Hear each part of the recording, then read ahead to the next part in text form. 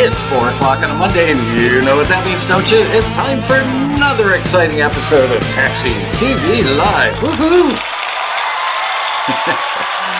Oh, man.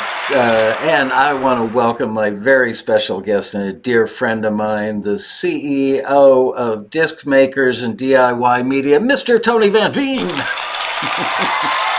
Lesko, thanks for having me. It's great to be here, as always, when I'm with you and, of course, with your faithful viewers. Yes, and they are. Let me, I'm going to bring you up a little. I think your level is a little lower than mine.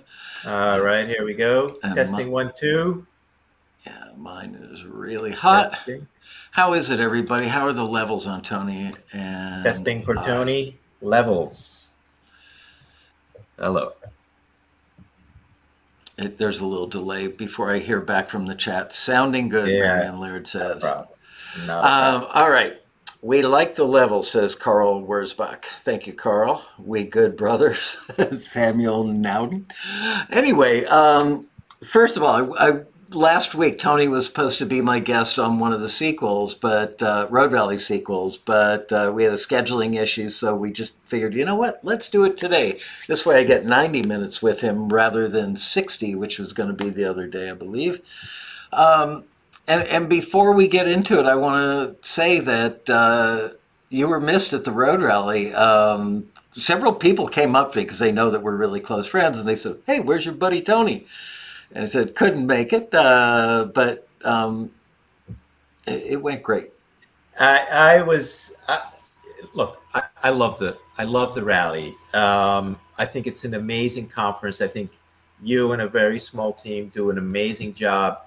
I love talking to the artists, to the songwriters there, and hanging at the bar, having a cocktail and chatting up and networking, and just the content that you put on every year is just tremendous. It's actionable.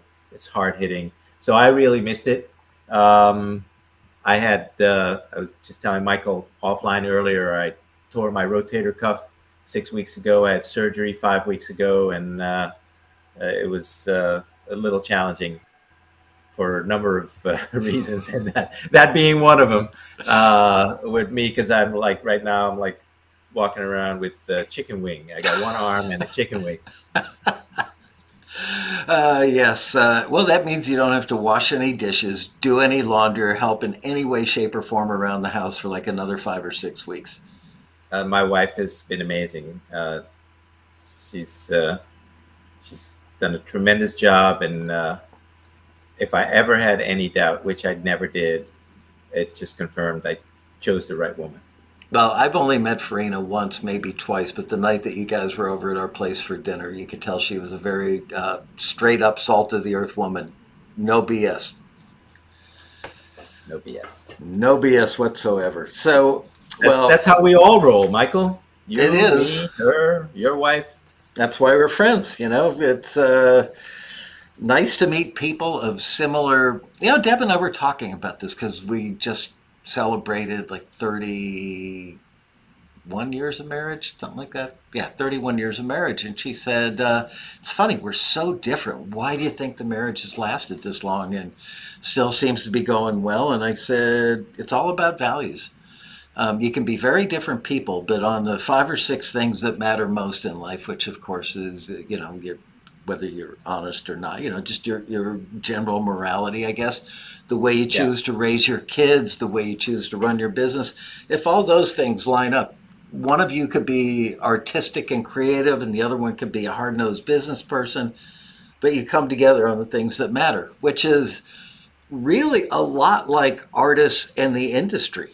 And I didn't plan that segue, but when you think about it, the people who have a good, I don't want to say moral base, but a good foundation in life tend to be the people that are most successful in the industry because they have a realistic outlook and they know they value hard work, gets good results, all those things.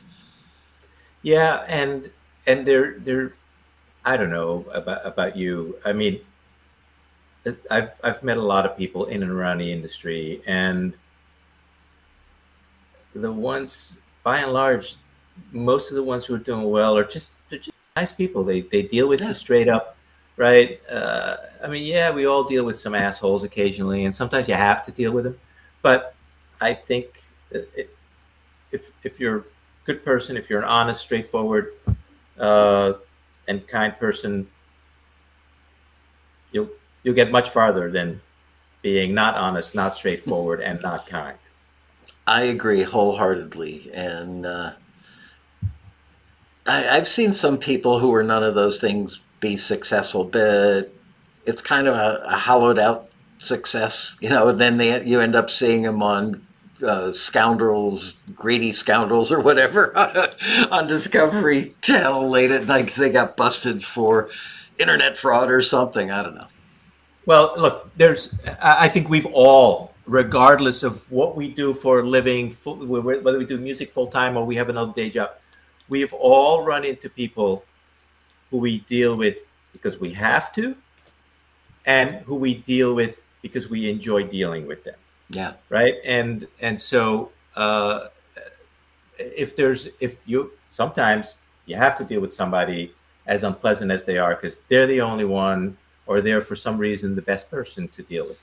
But if there's a choice, you would rather deal with a person who's a pleasant person, a nice person. So one of my pieces of advice to artists always is just be nice, be polite, be on time. Like it helps. It helps you in so many little ways that you don't really think about or realize. I remember when you and I first met, which was probably in the mid 90s, probably around 94, 95, 90 somewhere. Oh, that was when I was still an asshole. No, but I remember you and I did a little dance where we were sizing each other up in the beginning. And then the mutual friend, David Kessel, who introduced us, he was the go-between that introduced us, and he said something that just cracked me up. And I don't know, and I told you, and you cracked up, and that was like the icebreaker that made us comfortable around each other. And it's been a lovely marriage ever since, I must say. Yes, it has. I cherish your friendship, and I will cherish. Thank you. I will cherish your answers on this today because honestly, for the last 90 days, I was deep in road rally hell. I mean, I generally work about 90 some days straight, minimally 12 hours a day, Saturdays, Sundays included, and I kind of tune the rest of the world out, which the last few days before the rally is a little tough to tune the world out this You don't year. get paid enough for that rally. I know, I don't. it's I do it for love. As corny as that sounds, I do. But so I didn't hear about this whole Spotify thing till recently. So literally, you know what? I read about it like Friday of last week. And fill me in because I'm not sure I know all the details, but it sounds like all the artists that you and I know are about to get screwed out of the pittance that they've been making from Spotify up till now. So now you're going to get less than a pittance. It's well, I mean, for certain artists, you would get zero. So here's the deal. Look, Spotify for a long time, for years, has been under pressure from the major labels to increase their payouts to the majors. Right.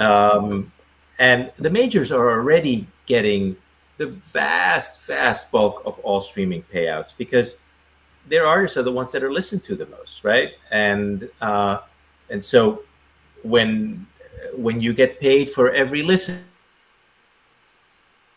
there's a lot of payments that are. Are we there? Yeah, you're freezing, but like last time, you'll come back. I feel confident. Yes. So there's a lot of listens to major artists, and yet the market share of the majors has gradually been dropping over the years, and a big part of that is because there has been a ton of independent content that's being self-released through CD Baby, DistroKid, TuneCore. And there are fans that listen to this stuff, right? So when you measure all of the listening together, that piece is growing to I think 30 or 35% of the total pie at this point in time. Wow, And that number surprises me. and the majors are shrinking. And so there's been a ton of pressure on the majors because they're feeling, I mean, it's, if you'll excuse the you know, their market share things, it's like, if you'll excuse the crude expression, it's like measuring their dick size, right? The bigger market share. Ariana's going to bleep that in the edit. The bigger market share, you know, the bigger it is. So, and so the majors are under a lot of pressure. They've been putting a lot of pressure on Spotify and on the other streaming companies to increase their payouts. And so, and they've been pushing this narrative that all this independent content is just getting in the way of the great artists that the majors have, which is total baloney. Yeah. Because my music, I have my punk rock band from 1986 is on Spotify. It is not in the way of any major artist content, right? I mean, the streaming companies' algorithms are not recommending me, my punk rock band, when someone is searching for Turnstile, right? It's right. Baltimore hardcore punk band. So, but that's the game that the majors are playing. And the leading proponent of this is Sir Lucian Grange, who is the CEO and chairman of Universal Music Group, the largest label in the world. And he started this thing just a couple of weeks ago where he said, if you don't have a certain minimum amount of plays, you're not an artist, you're garbage. And the distributors who distribute this kind of content are merchants of garbage. Like literally, he's calling CD Baby, TuneCore, and DistroKid merchants of garbage. So, and they've been pushing this narrative that indie is inferior, and they've, instead of like pay everybody per stream, which is what has been happening so far, they have been pushing this artist-centric pricing, which sounds really fair, right? Artist-centric pricing, except it's like in their Orwellian use, the artists they're describing them as working professional artists or something like that. So they're basically dismissing all of the artists who are not professional artists and whose streams fall below a certain threshold. So to get to the punchline here, Spotify recently discussed 3 changes to their policy. One is, and the most egregious one, is that any song that does not accumulate 1,000 streams in a year will not get paid royalties. And not just that the royalties won't get paid, those royalties will get redistributed to all the other songs and artists pro rata to their volume, which means the majors get the most of those royalties, right? The lion's share. That's flat out disgusting. So that's one. Secondly, distributors who distribute content that is somehow fraudulent. What does that mean? I don't know. They have many criteria. One of the criteria is if you have an artist or an album or a song and the streaming companies deem that you're using a streaming farm, right, to artificially boost your streams, that there will be penalties for the distributor. What do those penalties mean? They don't know. Nobody knows, but it's probably a number of things, right? They will probably put the distributor on a watch list, and there'll probably be a delay of a number of days when they upload the content before it can go live. The royalty rates may be impacted. Who knows? There may be financial penalties. So that's the second thing that they're looking to do. And then the third thing is there's a lot of kind of, background noise, white noise kind of recordings that people use to go to sleep, right?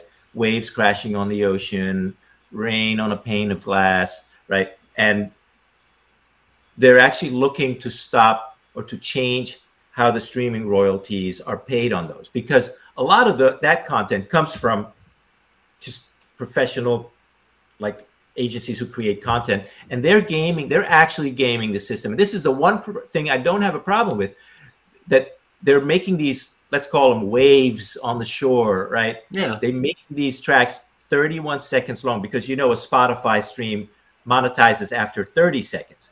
And they're making these tracks 31 seconds long, and they kind of fade out and fade in quickly. And then they make a playlist of them with like dozens or hundreds of them. And so if you're listening to this on repeat at night while you try to sleep, there is a ton of royalties that get picked up. So they're talking about there's got to be some minimum length that one of those background sound tracks has to be before they monetize. And they talk about it's probably like, I don't know if it's going to be 4 minutes or something like that. So which I'm actually fine with, because those people they're really trying to game. They're trying to game. Hey, they'll game it at 4 minutes, but if gaming the system means doing what the company mandates should be done, but it's somehow, I agree with you. I'm not saying they're not gaming the system by doing 31 seconds, but hey, if Spotify said 30 seconds minimum, so. Look, artists are gaming the system, right? If you look at, I saw some stat that the average song has gotten over the past 5 years has gotten something like 45 seconds shorter. And that's because Spotify pays. There's a lot of songs now. I don't know if you ever noticed. There are a lot of songs that get released now that are actually shorter than 3 minutes. Oh, yeah. And a single always used to be between 3 and 4 minutes typically, Absolutely. right? And occasionally longer.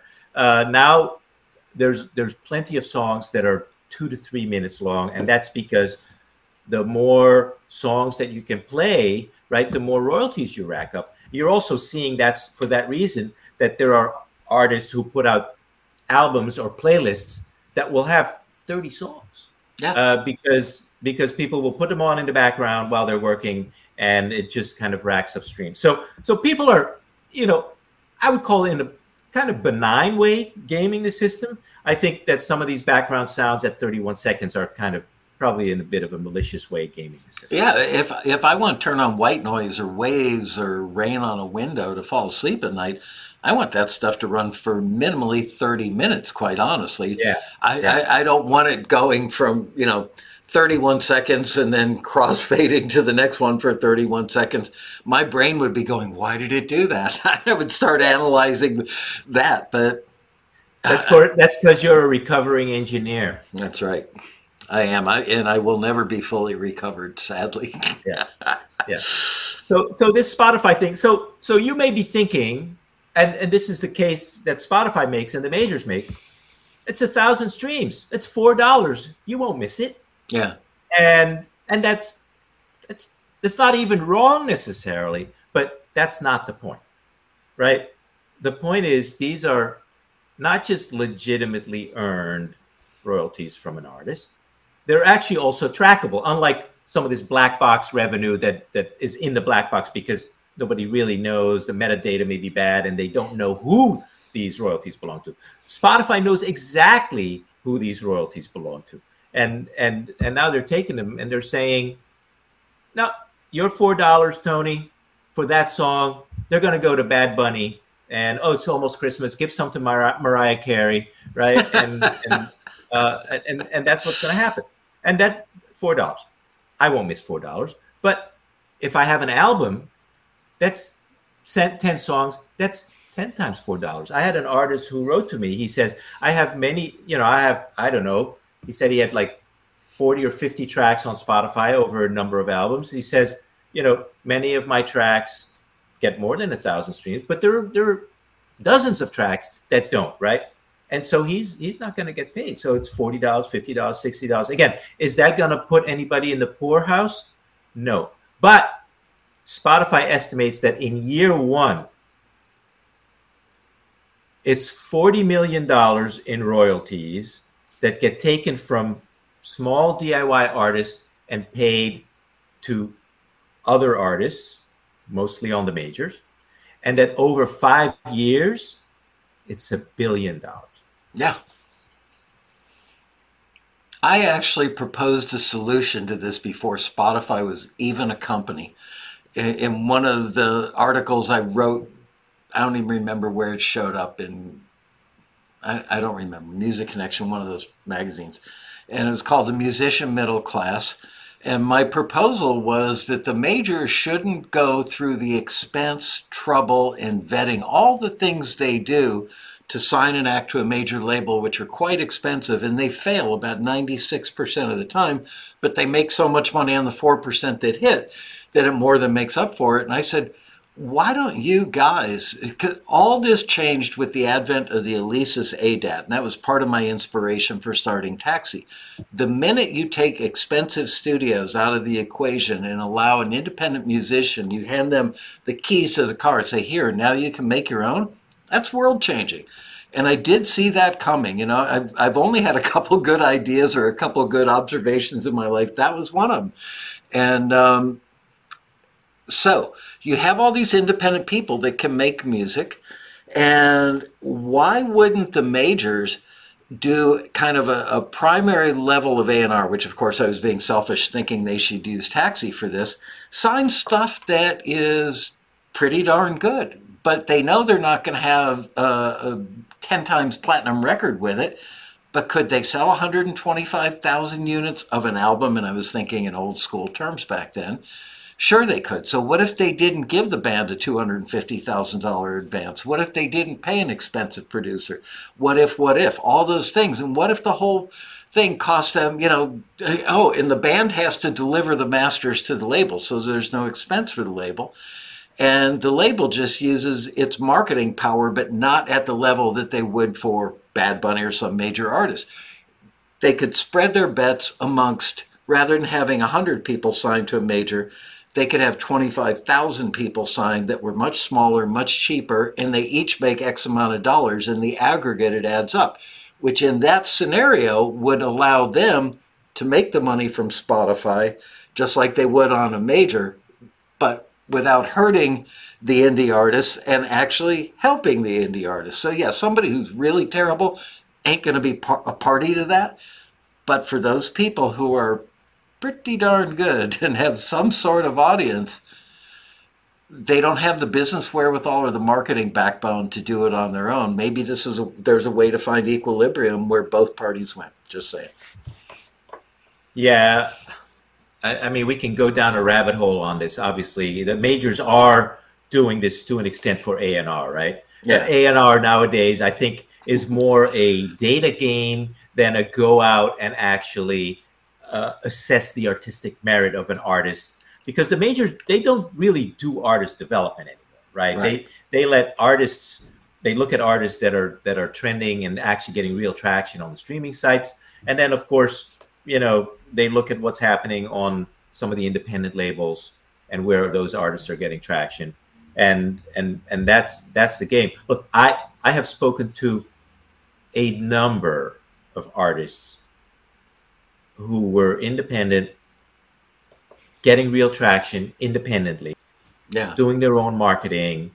They got signed to a label, and the label ended up, this is major labels, spending less on marketing. I mean, you talk about let the majors do their march. The major labels spent less on marketing the artists than they were spending themselves. Doesn't surprise me. Not even that much. But it's like, what are you doing?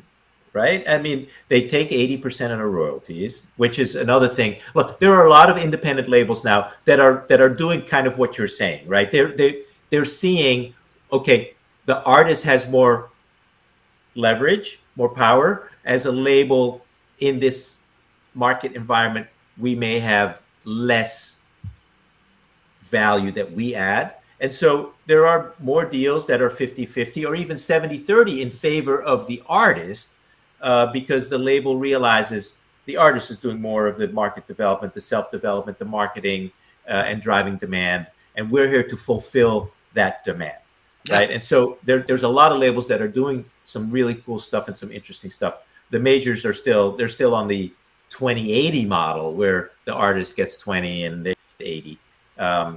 So, but we're a little off track here. Sorry, we got another hour left. Yeah, no, and that's perfectly fine. And look, we can always take some. We can take some. If we run out of things to talk about, we can take some questions, or we Yes, we can just can. go home and have dinner. Um, so Well, look, the thing is this with the Spotify thing, right? I mean, Spotify may call this artist centric pricing. To me, this is stealing. You took you took my royalties that you have been paying to me for years, and now you're giving them to Lucian Grange and his cohorts at Warner and Sony, right? yeah. And I it's wrong. It's just wrong. Well, in the 90 days that I wasn't paying very much attention to the media, especially music industry media, unless it pertained to something I was doing at the rally, what is the general vibe out there on the street about this? I mean, and do musicians have any power to stop this other than wham, wham, wham in large numbers?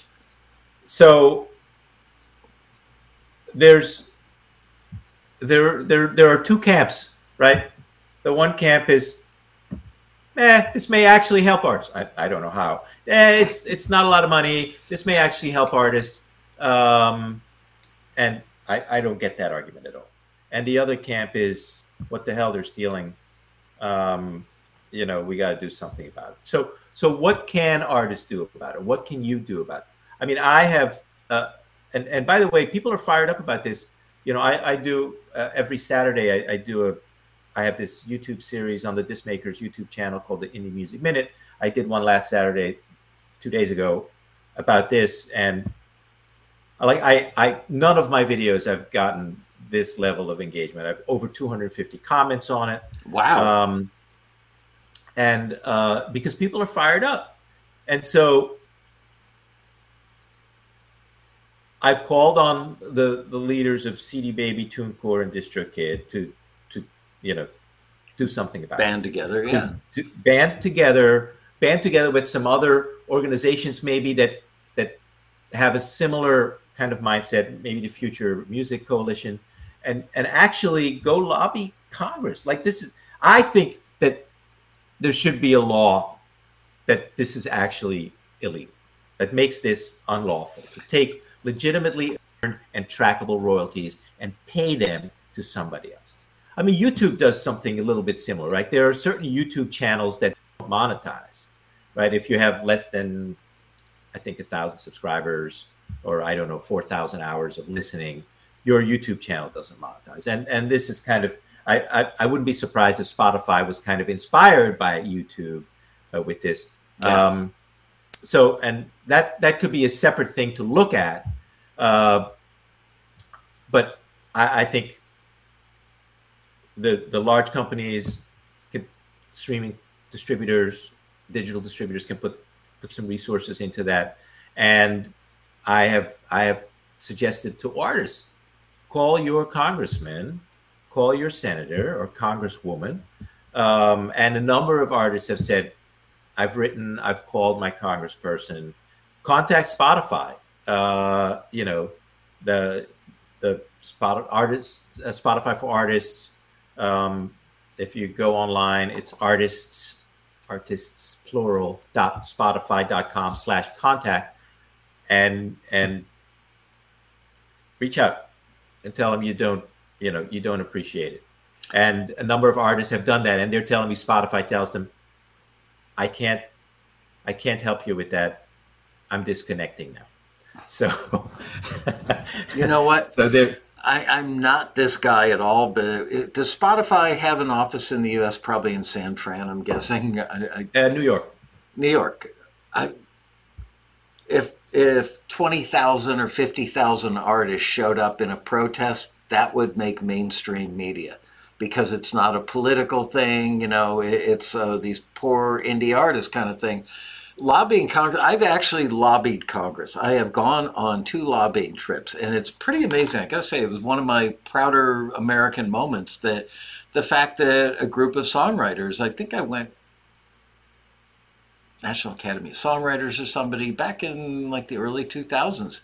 And you make appointments with all these different senators or Yeah, Congress yeah. people, and you go office to office every hour on the hour, and they will sit there and listen to you. And most of the time, I felt like they were kind of jerking us around. It's like, okay, these are constituents, so I'm going to play nice with them and let them come in my office. And there were a couple that got it, who, guess what? They were songwriters. So, Um, well, Orrin Hatch famously was a songwriter, right. right? That Now was one of the he's no offices I longer went to. he's no longer in Congress. There are still some congressmen and women, and I don't know who exactly, and senators who have a predilection to supporting artists. I know that the Recording Hey, I don't care Academy about their does sex these. life. Yeah, Predilection doesn't mean that. No, you're right. They're either so songwriters or they're pickers or they're something yeah, that they actually give a yeah, damn. yeah. And the Recording Academy, does these occasional trips when they have something to lobby for. I don't know where the Recording Academy stands on this. I have not seen a position paper from them. Well, isn't I the think Recording most of Academy these, largely supported by the majors? I think most of these organizations, I would imagine the PROs, ASCAP and BMI, probably feel similarly. They're probably looking nervously at their own black boxes where they're, and how they're distributing and hoarding and redistributing. So I don't know from the traditional media. Can you hear me, Michael? Yeah. Yeah, you're kind of going in and out, Can but you hear you'll me come now? back. I don't know from the traditional musician and songwriter oriented groups, the large groups, how many of them would actually care enough to, advocate for the small independent, the small emerging, the weekend warrior artist and songwriter, to get these royalties. It's what's interesting. There were a handful of artists who were commenting on my video. What is Taylor Swift going to do about this?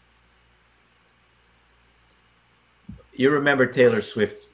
She held out from Spotify, right? I think she took her songs down.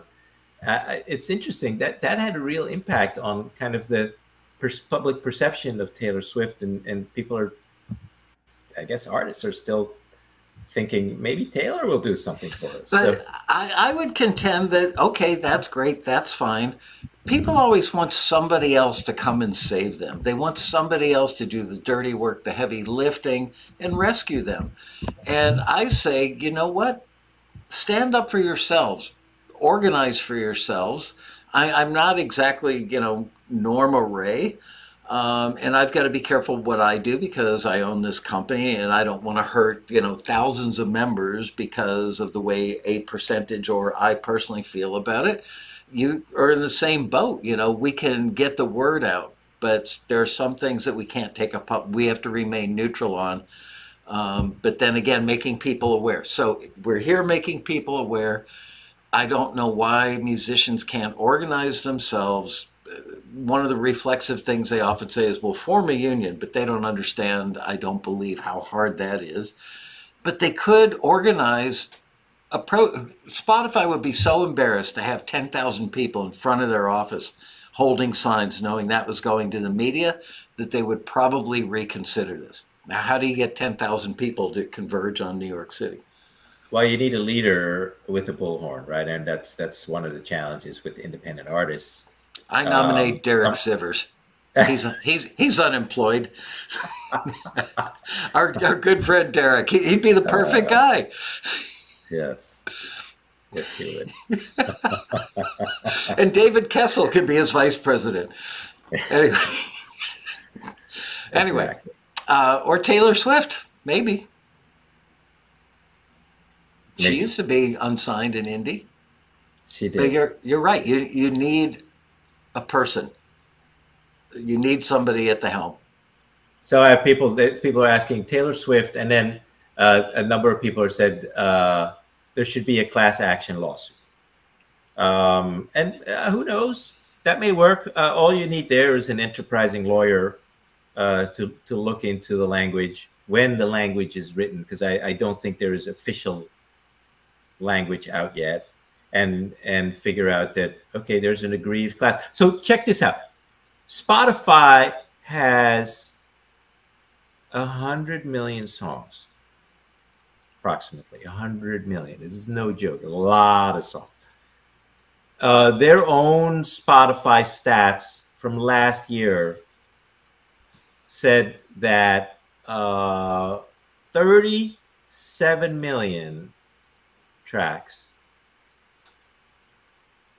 would have hit the monetization threshold. 37 million tracks. Wow, so that means 70 or two-thirds, close to two-thirds, right? 63% would not. 63% of tracks. Now, how many of those 63 million have zero streams? I don't know.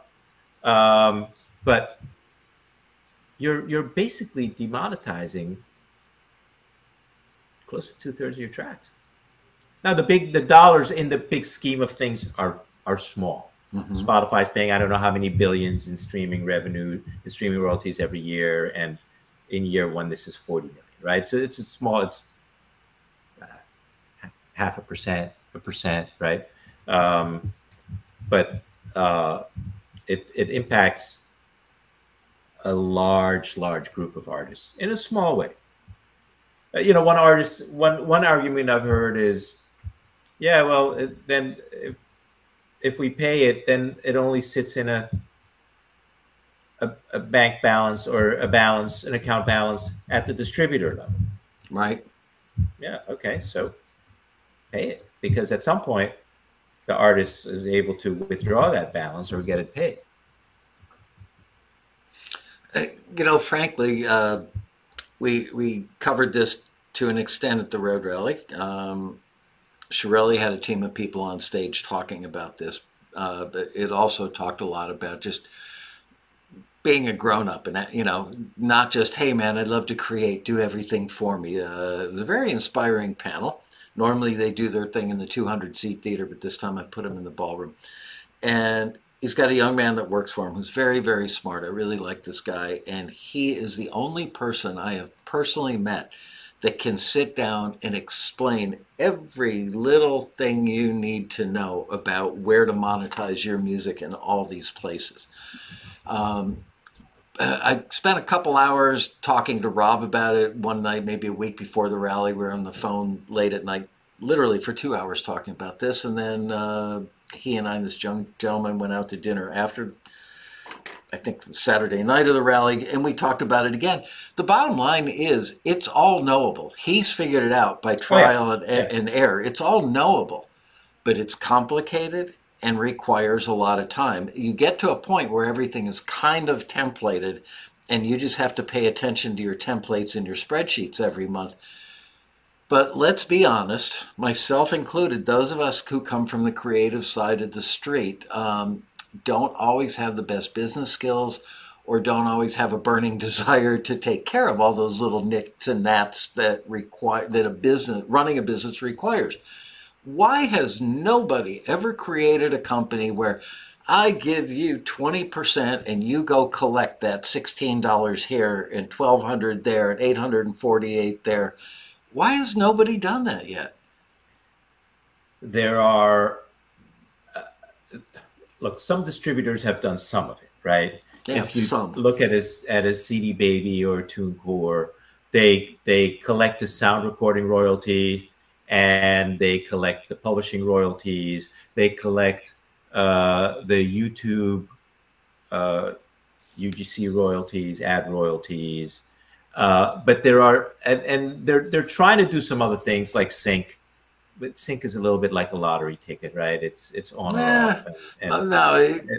I would argue that point with you. It's a lottery ticket if they're going to wait for somebody to stumble on the music on YouTube and go, I like this. That's a lot. Being an active sync composer or writer for sync and going about it through the companies that Taxi famously hooks its members up with, that's not a lottery anymore. That is actually being proactive. But that's a whole other conversation. Let me rephrase my inelegantly phrased sentence. Please. For the average CD Baby artist uploading content to Spotify, sync is like a lottery ticket. Thank you. because they go into the CD Baby Sync library, and then they have to get lucky for somebody is searching for something and the metadata and whatever comes up. And then you have ASCAP and BMI are they're collecting public performance, so you have to become a member of ASCAP and BMI. And actually, CD Baby does this. They do this as well through their CD Baby Pro service, which is powered by Song Trust. So there is some, and then there neighboring rights that have to go through Sound Exchange. There is a rule that you have to apply directly for that. It's the clunkiest interface and the hardest to figure out. I have music. I'm sure I have royalties here. I couldn't fill out the damn application if my life depended on it. And I don't know. I don't think I'm that stupid. You're not. You're actually very bright. It's clunky. But there's another reason, another thing that's happening here, Michael. The distributors sitting on the big pools, they're the natural ones to do it. And I think each one of them is doing it to a greater or lesser degree. One of the challenges with the music industry today is we are dealing with an industry that is collecting fractions of pennies, right? There's a lot of streams. An average Spotify stream pays 0.4 cents. And then to get the publishing royalty on top of it, it's like 15% of that. So it's another 0.06 cents, right? And then a YouTube stream that monetizes is 0.005 cents or something like that. You are talking about thousandths of pennies for a listen, for a stream. And so for some businesses like a CD Baby, if they can aggregate enough of it, it becomes nice business for them. Right. But for you as a songwriter and as an artist, it's nothing. It's nothing, right? The one unfortunate thing, look, the music industry was always a tough industry. The one unfortunate thing, about the streaming economy is it has totally effectively kind of killed the opportunity for that middle class musician, right? The average independent artist cannot make enough money from streaming to pay any bills. I would argue that point a little bit with you. There's a caveat. Those who are willing to do the research, learn the stuff, and do the work could probably earn 50 to 100 grand a year doing it, assuming that the music is good. That is always a given. But it's so complex to chase all this money down, to understand it and everything, that it basically takes everybody out of the loop. That's why I really contend. I know 2 or 3 people that I would love to make the CEO of such an endeavor, because the masses don't have the wherewithal or the skills to do this. But if they're making good music and they're willing to give somebody 20-25% to collect that stuff that they normally wouldn't see a penny of, I don't understand why nobody's doing it. Michael. Yeah. Here, let me see. $50,000. Okay. You want to make $50,000. So let's assume generously you're going to get. Spotify pays, I think, 0.35 cents per stream. Apple pays close to double it. You got publishing royalties, etc. Let's say you get you're averaging 0.7. And Spotify is the biggest guy in space, but let's say you're averaging 0.7. So 50,000 divided by 0.007. You would need. This thing is backwards. 7.1 million streams to make that. This is sound recording royalty, publishing royalties, a little bit of ASCAP and BMI, right? 7 million streams. That's a lot of streams. Now, can you get there? Yeah, but you have to have a catalog of multiple albums, and you have to constantly be releasing new stuff. I think it's doable, and here's why. There's an independent artist I know who started in college doing ambient music for meditation and yoga and that stuff. There are a lot of people out there doing this. It's over an oversaturated aspect, but Yeah. this guy started doing it. He only puts out his own music. He's got one video alone on YouTube. Last time I checked, which was probably a couple months before the rally, it was around 300 million streams on one video.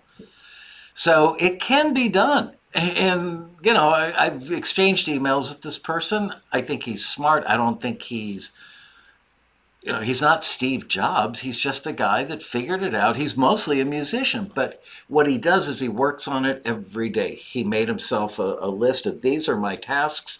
He was responsible about it. I would estimate that this guy is making a multiple six-figure a year income, but it's not because his music is so great. It's good, but it's not great. It's because he has learned what makes the algorithms happy and where all the places are to collect money. If he can do it, a lot of people can do it. Just saying.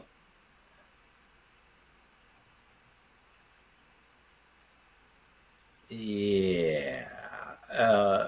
Most It's people still, can't. no, it's still, look,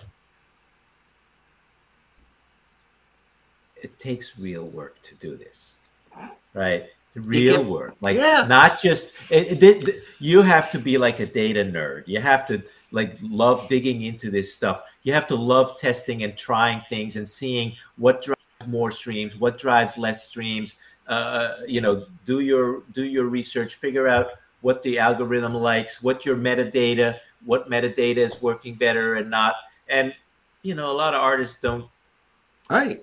They don't have the time. They don't have the head for it. But look, the business was always we're sitting here complaining about streaming. Like streaming doesn't pay, but besides that, like as an artist, go to DistroKid and immediately like 1 billion people have access to your music, right? Right.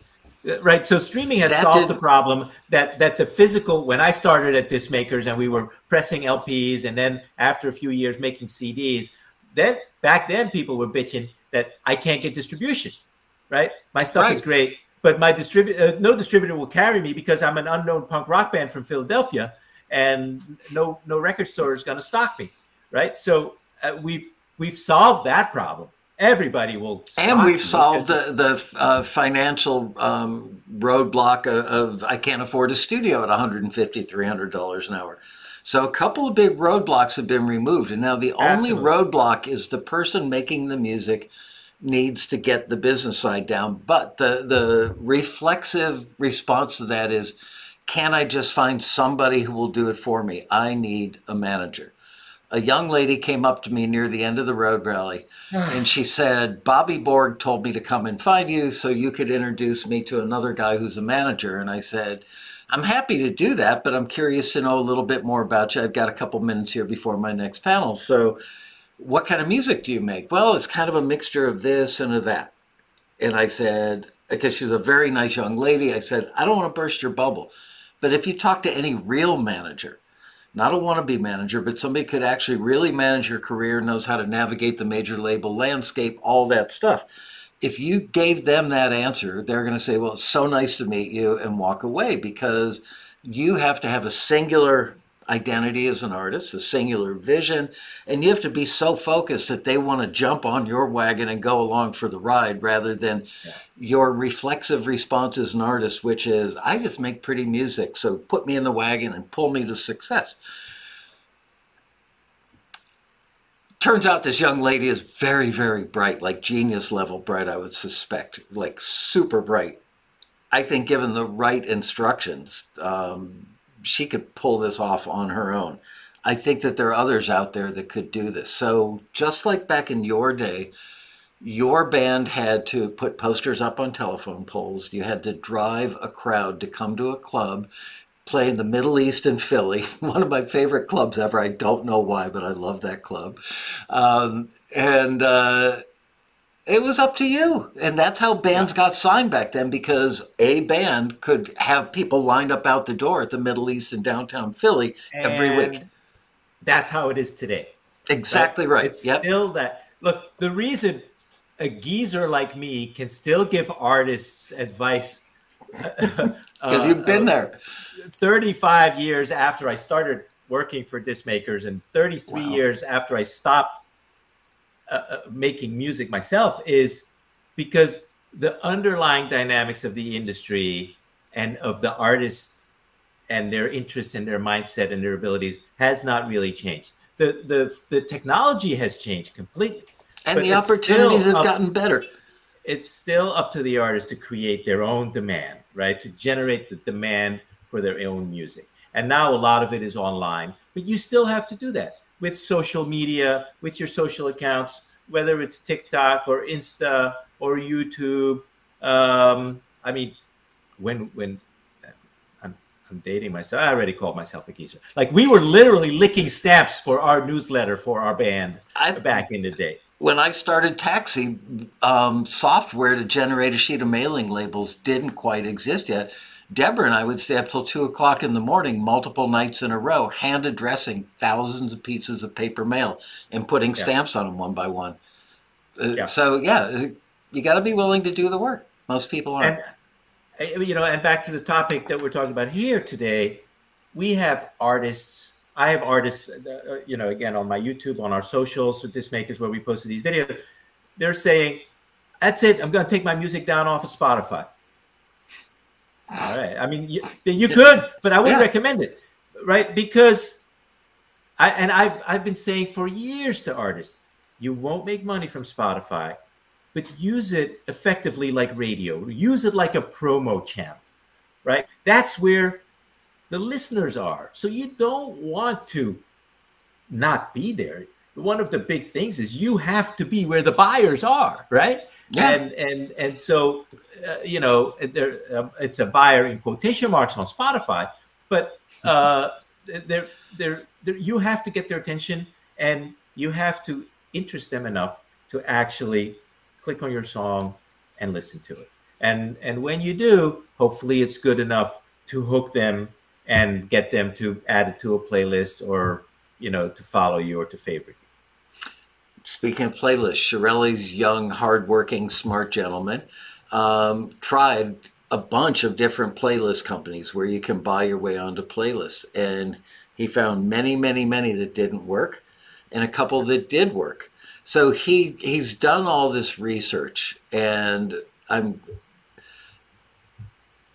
he's smart, but he's not the only smart guy out there. Somebody needs to do this, but are they willing to risk not working? Because you and I both know, start a company up takes easily 2 to 3 years of barely any income.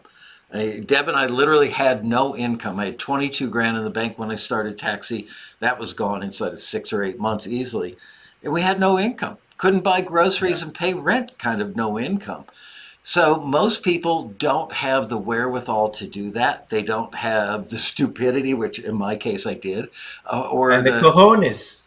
I don't know if I ever had cojones. I think I was just, I was naive like many artists are. I thought that my idea for this company was so good, just like artists think their music is so good. The minute anybody hears it, they're going to latch right onto it. I thought artists would be beating down my door to join Taxi. Truth of the matter was the labels glommed onto it much faster than the artists did. And it was a long, hard slog of working from basically 6:30 in the morning till midnight or later, 7 days a week. And not to pat but myself. now you have your mansion in LA. Oh yes. You You froze. have your private jet. Hold on. So I'm getting my here I private am. jet. I'm back. You have your private jet that's flying you to your mansion in the Caymans, and there we go. That's your private jet. And there it is. Yes, it flies you to your mansion in the Caymans. Yes. Look, Yeah, we're all kidding. that. We're kidding, but here you are. You're still paying the mortgage with this 30 some years later. Yeah, So you did it. You did it. I did it.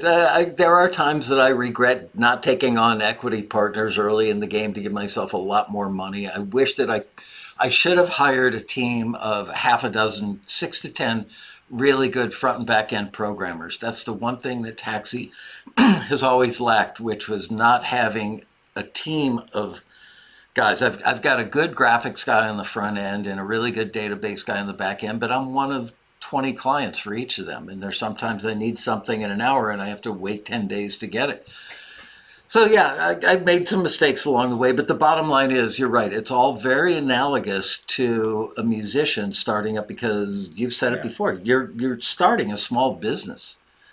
And Michael, if I can offer you a little secret, I have a bunch of really good front and back end developers, and I need something in an hour, and it sometimes still takes 10 days to get it. And they're really good, but they're all busy. They're all working on other stuff. Yeah, I've always said the good ones go to Google or somewhere in Silicon Valley, and everybody else, all the small business people, get the table scraps. But sometimes you get somebody, like in my case, the guy, both of my guys, the guy who does our back end is really smart. Sometimes I'm so impressed with him, but he probably just doesn't play well with others on the team, and that's why he chose not to go to work for a Google or whomever because he does better sitting in his basement. Should have been a hacker.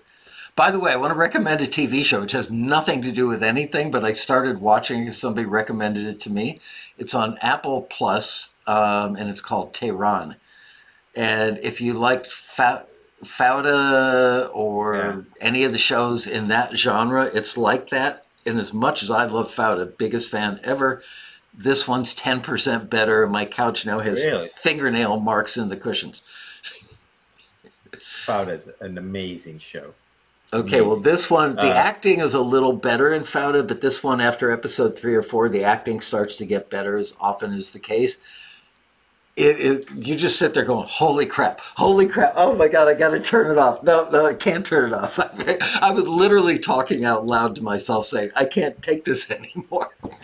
All right, I'll have to watch it. I'll add it to my list. So, back to the subject. Let me reel you in, Alaska. Right, please do. So what's the answer, right? It's not to be on Spotify, right? It's you alluded to it yourself already.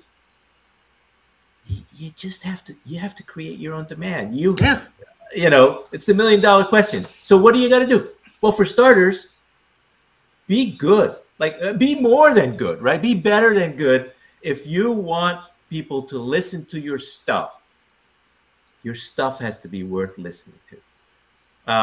There's your quote. And it's the old, I've said it a million times, and I might have heard it from one of your A&R folks or not. I don't remember. I've said it so often, right? A great, your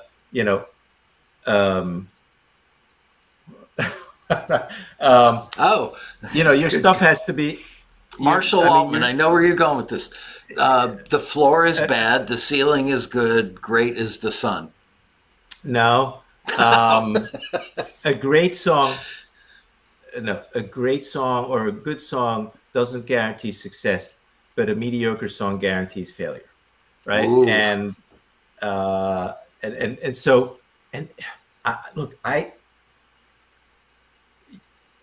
I've given you kudos before, including at the start of this video broadcast, transmission, whatever.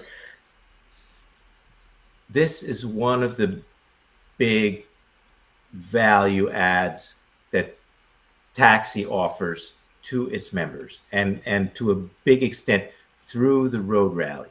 Like your A&R service, your screening, forwarding compositions, awesome. But to me, the big value is helping your members write better songs. Yeah. And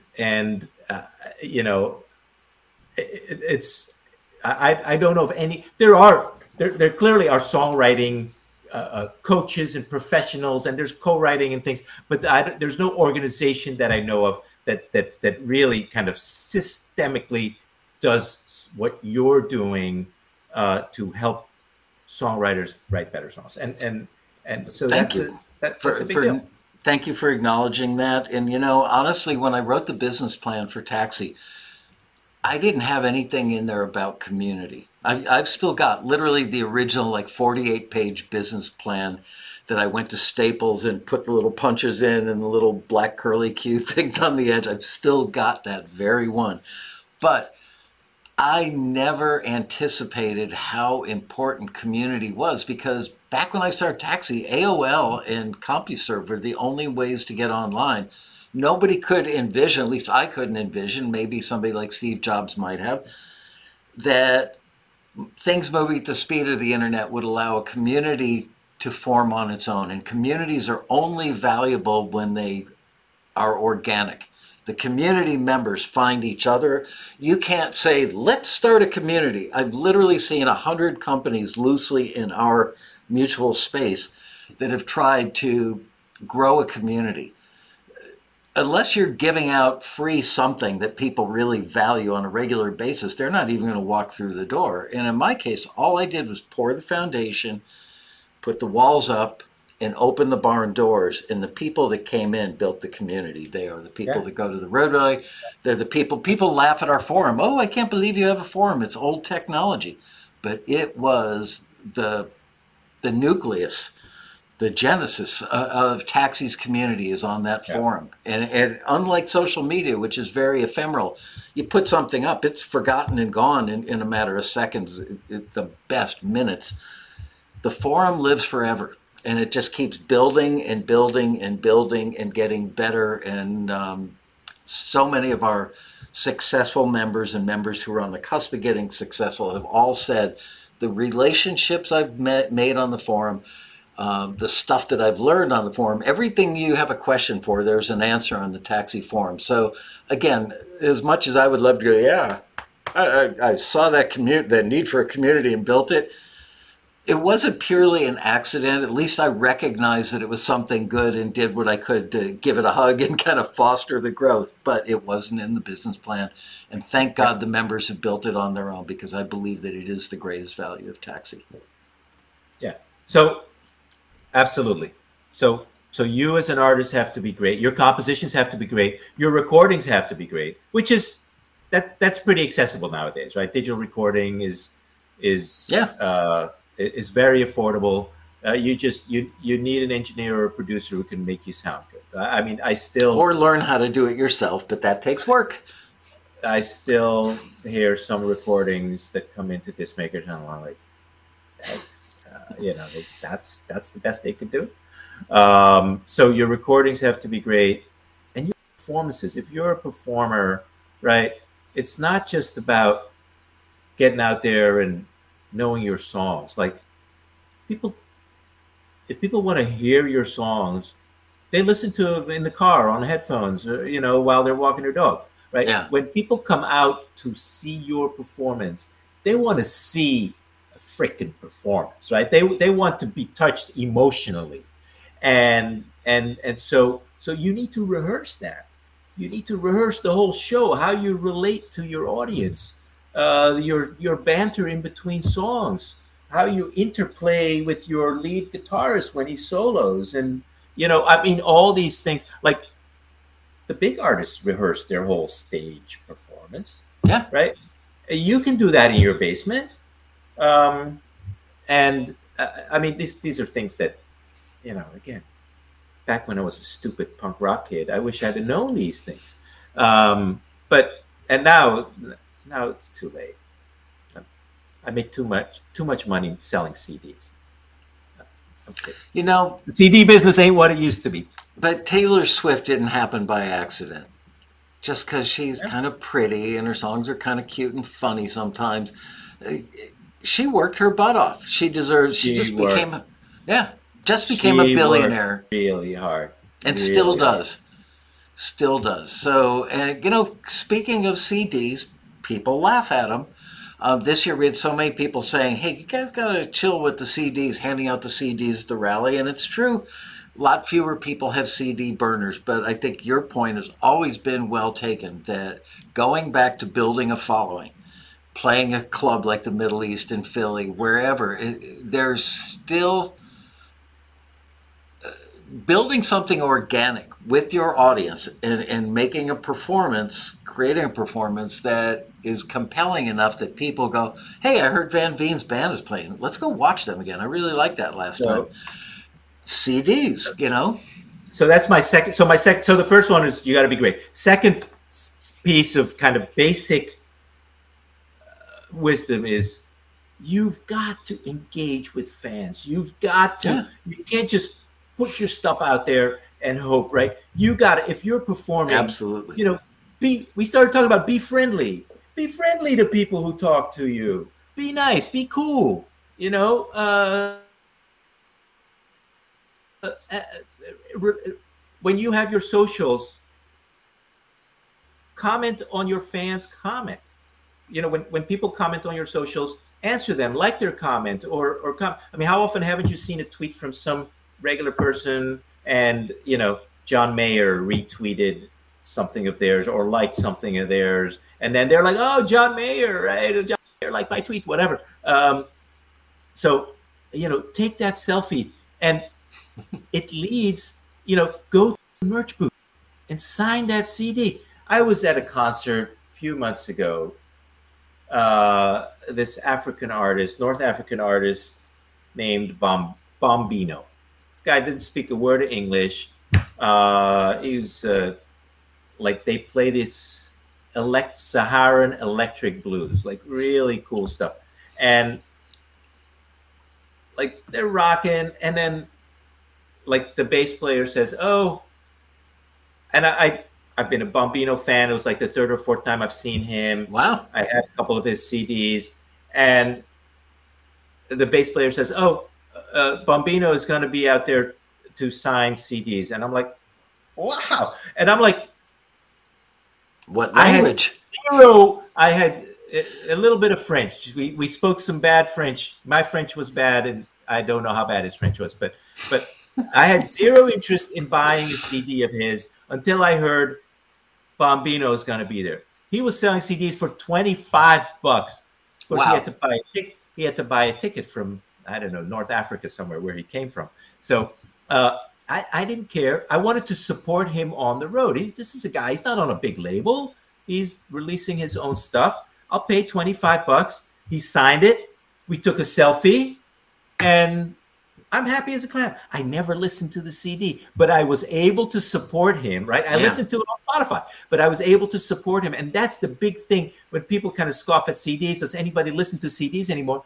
Doesn't matter. The fans will buy your CD and your vinyl, particularly if you make it into a keepsake by autographing it. Yeah. And they'll put money in your pocket. Look, Bombino. Forget about Bombino. If you sell CD for $10, which is, by the way, fans will pay more than $10 has become like the de facto kind of selling price for a CD. Fans will pay $15 all day long for a CD. And what am I going to spend if I order like 200 or 500 CDs? What's my per unit cost? Like nothing. Under right? $2, right? $1.50, $2. So sell for $10. Let's say it costs you $2. You get $8 in profit when you sell it at your concert. I mean, that $8 would have taken 3,000 streams. That's mind-blowing. It's right? Mind-blowing, yeah. 3,000 streams. It's like somebody listened to your song 3,000 times, or listening to an album 300 times. I don't know about you. I don't have too many albums that I've listened to 300 times.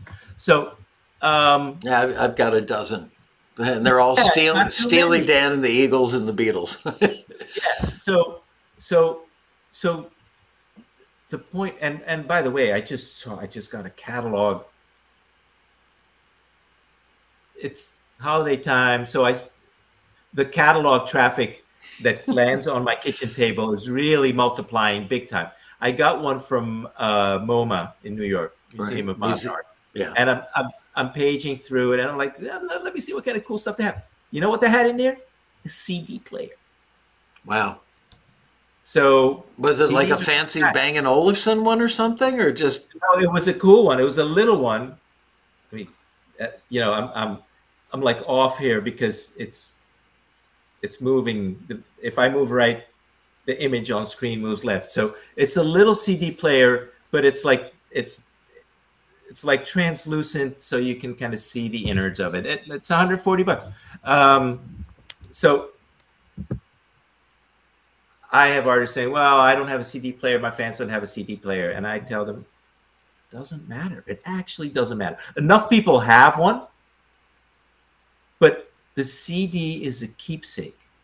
The vinyl record is a memento Yeah. that they saw you, that they supported you. If you're an independent artist and people like your music, they realize it's tough to make a living as an artist, and they are happily willing to part with 10 or 20 or $25 for a CD or for a vinyl record.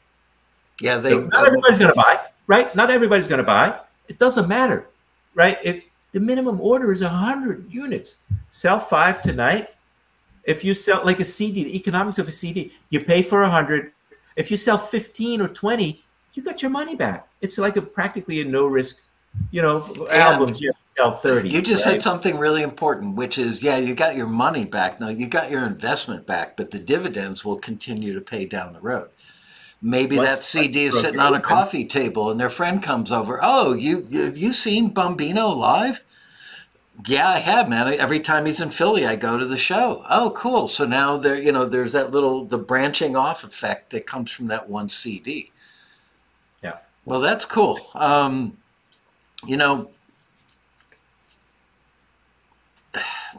Everybody thinks their music is great. Some is less than great. But you said this earlier. I don't want people to delude themselves into thinking their music is great enough that it will compel somebody to become a fan, because we are talking, it's kind of the 1,000 fan theory that we're talking about that's been around for years. Find a way to make your music great, and that is write better songs. And you know what? I preach being contemporary all the time because the industry demands that of us and Taxi's members for the most part. There are rare exceptions where they want vintage stuff or stuff that's influenced by a vintage sound. But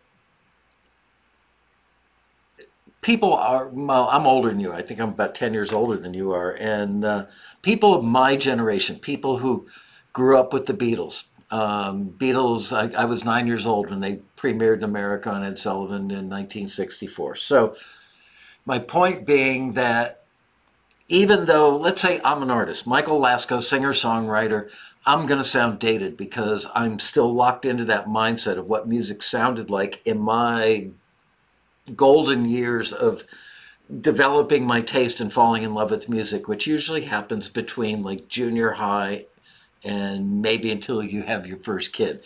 Because kids definitely slow down your music consumption. There's no question. Then your music consumption becomes Barney. My point until they become teenagers, and then you start hearing what they're listening to. Exactly.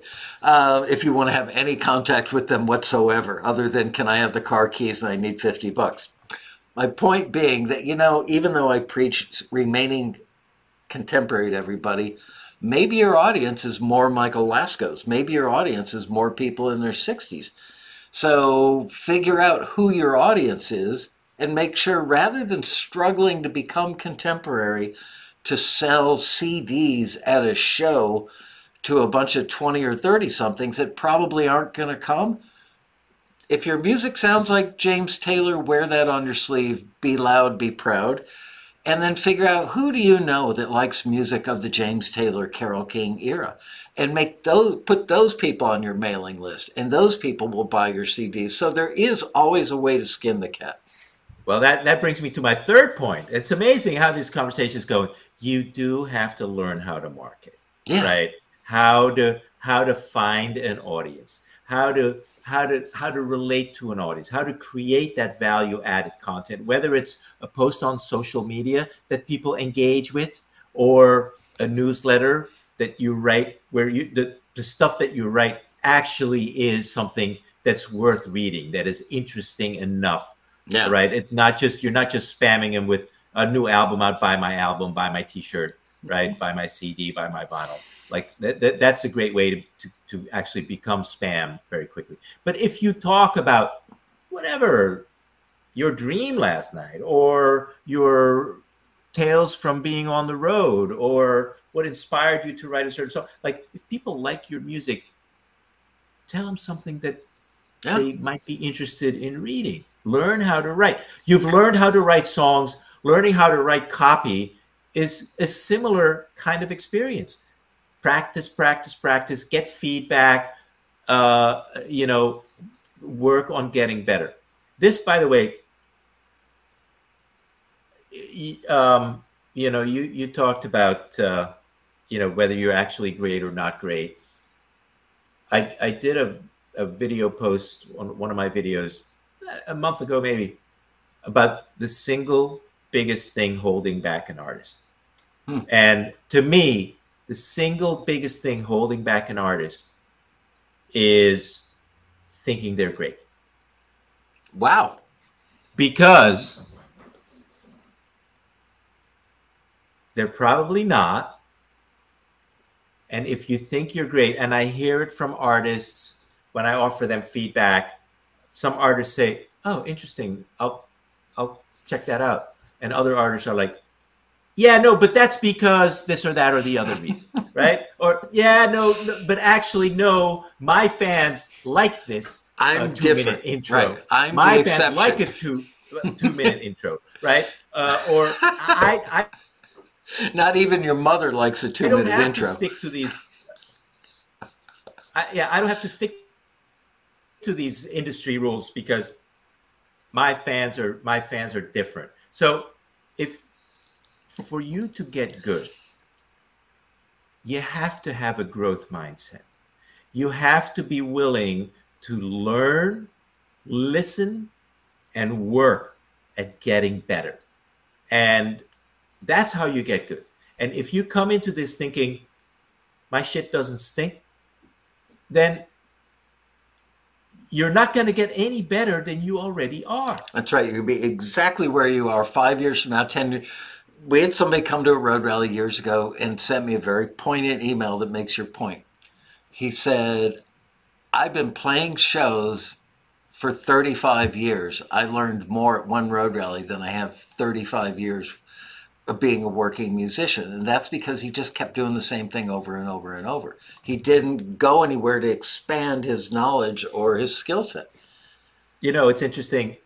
That reminds me of, you know, I have our manufacturing business. We employ a few hundred people.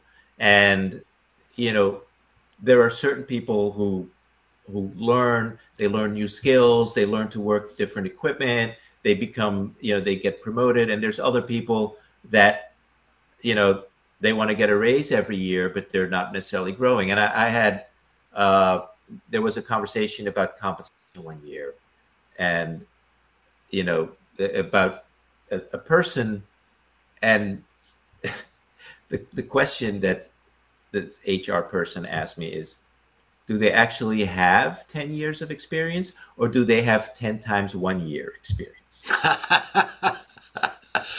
Wow. Right?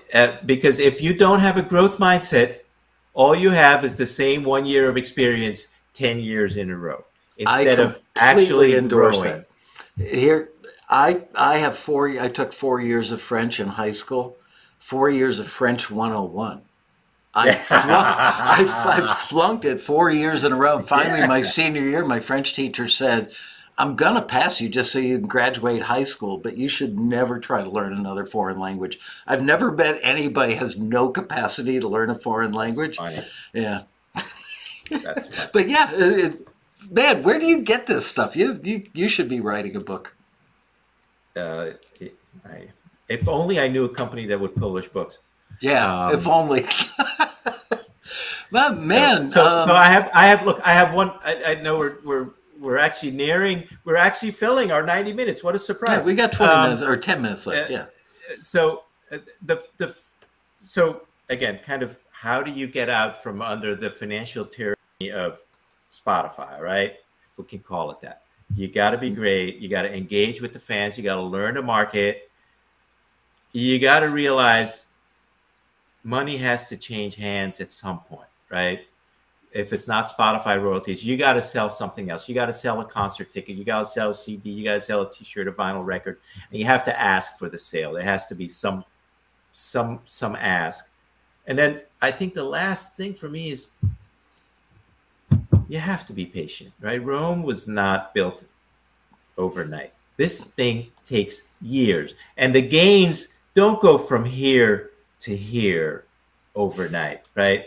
This whole thing with The Voice, and all of a sudden all of a sudden, you come in as some singer nobody's ever heard of, and next thing you know, you're getting coached by Christina Aguilera, and like you're hot shit. Even though those people on The Voice, they don't really go too far anyway. But Yeah. they can always be a you know a, a low tier like finalist on The Voice when they perform live somewhere. But the gains are incremental. You have to be constantly writing. You have to be constantly recording and performing, and you're building on the shoulders of everything you've done before. And it's a step by step, and everything builds as you build your works, your catalog, your experience, your relationships with locals.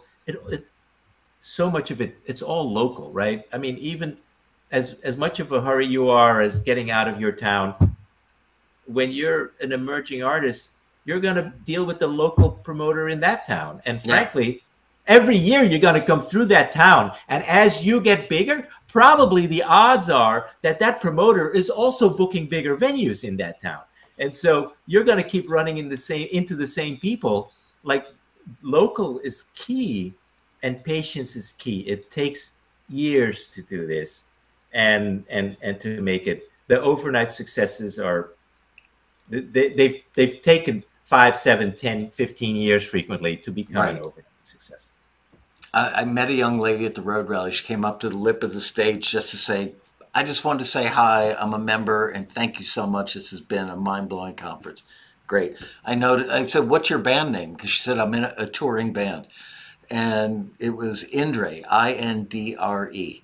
Um, she had something. She was shy, but I could see the fire in her eyes. And I actually Googled her that night in my hotel room. I wanted to see, what does this band have going on? Are they playing 3 shows a week to 500 people or what? And they're not, from what I could tell. But she's a one-woman wrecking crew for the band. It's her and her brother and a couple other people, and she's booking the bands. And I would estimate her age to be 23 years old.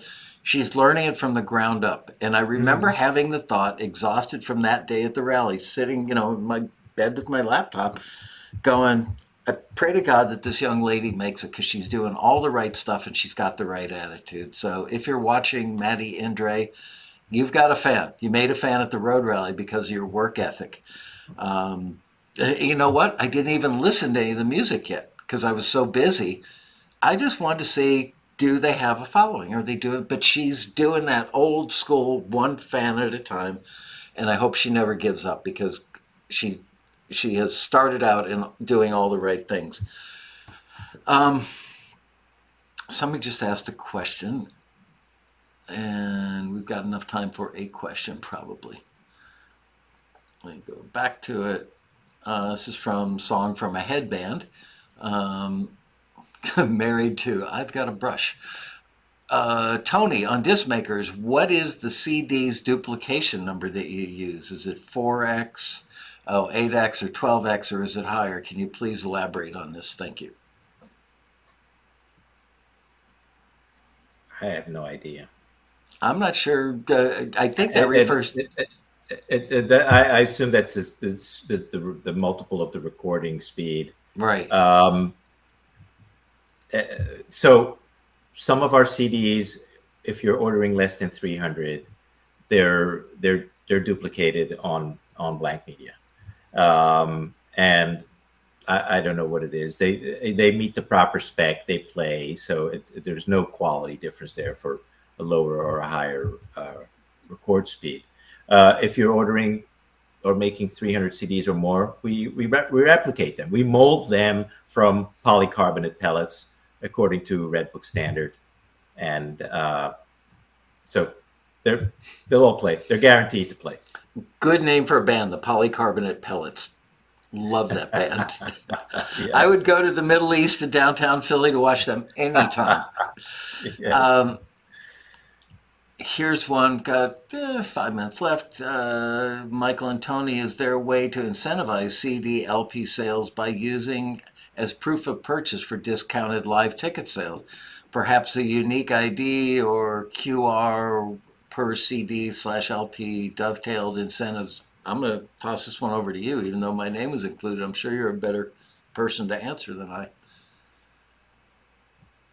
What you can do with it is only limited by your imagination. Like I've seen so many things. I've seen get a free CD with a concert ticket, or get in to concert free with a CD, right? Or that's a good one. I've seen.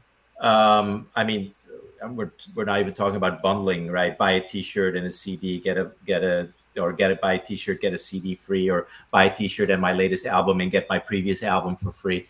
I've seen. I mean, there's so many cool things. There was this artist that we made CDs for, Queen Herbie, and she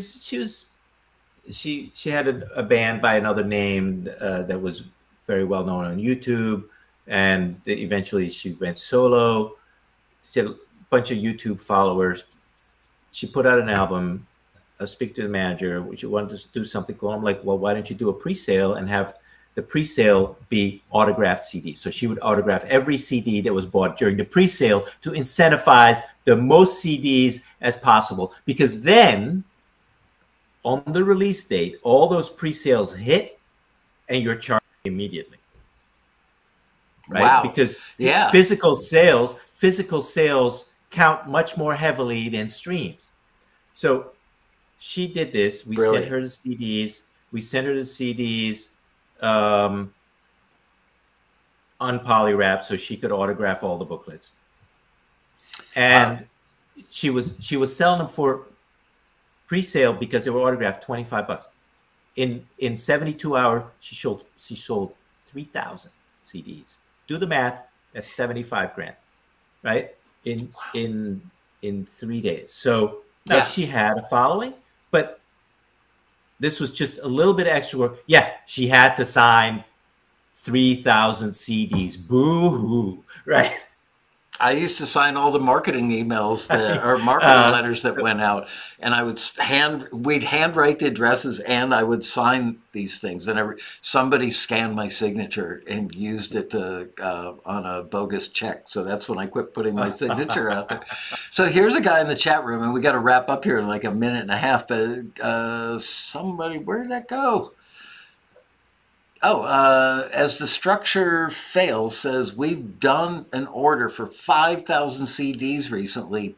People do still buy them for sure. So I don't know who this person is, probably a taxi member if they're watching the show today. And look at that, 5,000 CDs. So let's say you're making, you're paying $2. Yeah, sell them for 10, pay. They cost 5,000, would have cost less than $2, right? Probably closer to $1. Wow. So you're $45,000 if you sell them all. Yeah. And you got plenty left to give away, to send out as demos. Chris Robley, who used to work for CD Baby, he does a thing where he does a free CD, just pay shipping and handling, and he would charge like $6 for shipping and handling, which covers the $1 that the CD cost. Right. And so he's getting a bunch of people. He's like sending out hundreds of CDs. Now hundreds of clients, of fans or potential fans have his CD.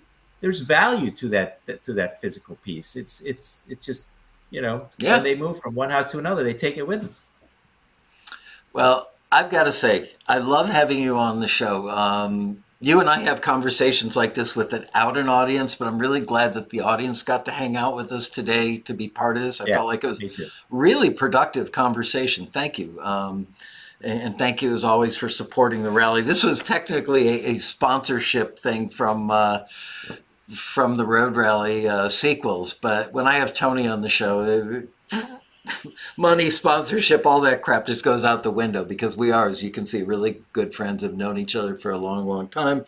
Our hearts are in the same place. I think our ethics on how to run a business are very much in line with each other. So it's like a good Yeah. marriage, just like I mentioned at the beginning Yes. of the show. Yes, it is. Yes, it is. And this information was great. People are commenting in the chat room saying Tony was great, great info, or a Taxi Disc Makers podcast. I think you just saw it. Yes. Darren Moss. Darren Moss, actually, Darren, where have you been, buddy? Darren Moss was in the chat room every day for the quarantinis during the lockdown. And he lives in Australia. And he actually, if I remember correctly, owns his own ad agency in Australia. So it was nice having a fellow marketing person in the house with me because you and I love it. I mean, I love it. I love it. yeah, I love talking to artists. I love talking business. Um, yeah, the pleasure was all mine. Thank you, Michael, for having me, and everybody who watched and listened. I'm sorry, I actually can't read your comments, which I'll have to go now to the YouTube channel that's and right. scroll through them. Well, people really like the show, I can tell, and I like the show, and that was great information. And somebody needs to lead the charge because left up to the masses, everybody will wait for the person sitting next to them to do it, and it won't get done. And then they'll wring their hands and go, woe is me, I'm getting screwed. Let's not get screwed. There you go, people. See you next Amen. week. I have not given any thought to next week's show. I'm a really bad executive producer of my own show. That's it. Over and out. Thank you, Tony.